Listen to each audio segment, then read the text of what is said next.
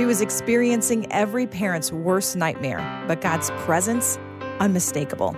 I'm Allie Domerson, and today's snapshot testimony is from Elizabeth Smith, a program head here at Moody Bible Institute. So your son, 18 years old, he's out for a jog, and a pickup truck runs a stop sign. The truck hit him going 40, 45 miles an hour. Josh had the right-of-way within the intersection, and the truck came right on through and hit him. Getting the call from the police, and thankfully my husband picked up the phone, telling him, your son has been hit.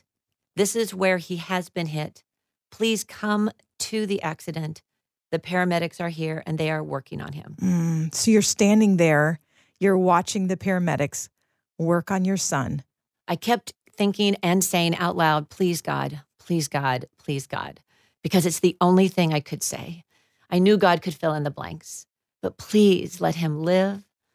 Please, he just graduated high school. He's going to Moody Bible Institute. He wants to serve you with all his heart. Please, please. And in that moment, in desperation, I didn't hear an audible voice, but as close as you could get, he said, I am with you, and you're going to be okay. Not okay meaning he's going to get healed completely, but it's going to be okay no matter how the situation ends. So you had peace even before you knew how this would go for your son.